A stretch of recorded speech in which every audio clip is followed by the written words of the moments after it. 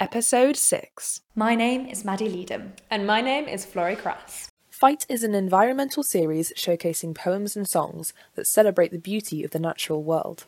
These have been sent in by creatives at all levels, from professionals to newcomers, and perhaps even your neighbour next door. This is Grateful Dead Boogie by Tannen.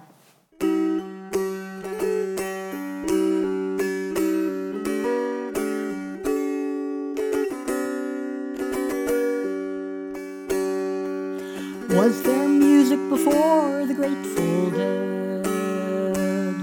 And why are they grateful? 8-year-old Oliver said. Up spoke Mariana, who was 5. They are grateful they're not still alive. They don't have to see what's going on.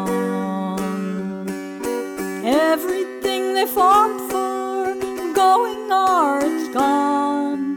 People scared to speak their mind, people scared to sing. Rich folks are stealing everything. Why are those men chopping down the trees?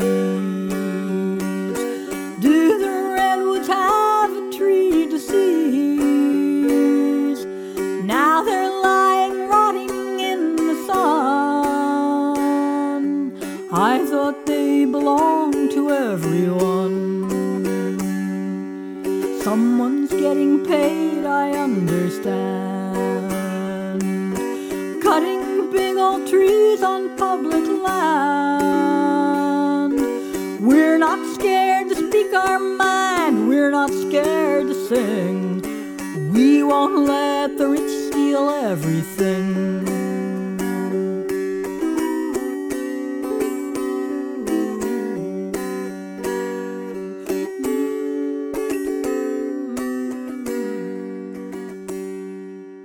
We'll play.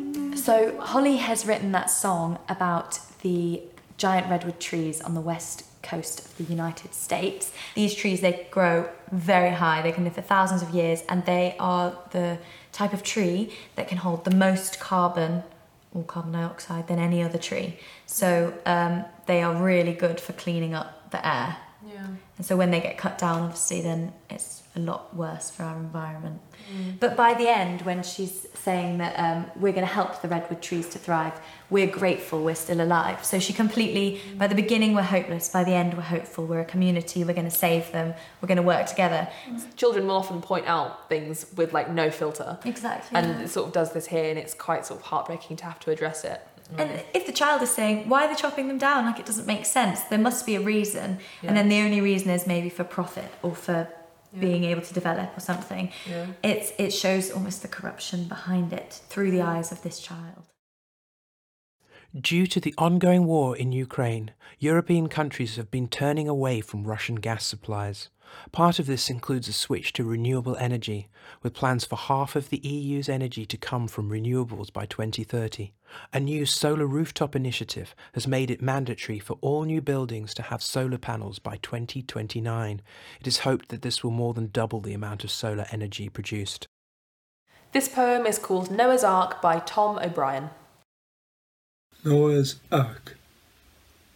Noah knew a thing or three about arks, though he never had to deal with dry snakes in the parks, as far as I know, or alligators eating raw potatoes in the fields where the potatoes grow, or see the hedgerows decompose, 'cause underwater watch your toes, and lettuces flow lonely in ordinary rows. There is ice in the neighbourhood, but it's not in the fridge. It's log jamming tightly against the almost submerged bridge, while uptown bright red stilettos are swimming downstream towards the emptied out ghettos. The people are gone, but the water hurries on, self-raising evermore as it heads for the hills and the high-rise domains, where soon this new spawned Atlantis will be all that remains. Thank you. He knows a thing or three about arcs. I love that opening. In thinking about the biblical story of Noah's Ark, it's all gone completely topsy-turvy since then. It's such a long period of time between when that was written and when his poem is now written. And it's just so weird to think about how much the world has changed. Sounds a bit bonkers having the topsy-turviness. We're like, well, that's not how it should be, but that's how it is. And imagine this figure like Noah, like a caretaker of all of like the world's creatures, sort of looking at it now and thinking, oh God, like what has happened? Yeah, I need to build another ark pronto. Watch this and all other pFITE videos on the Homestage YouTube channel. We will help the redwood trees to thrive.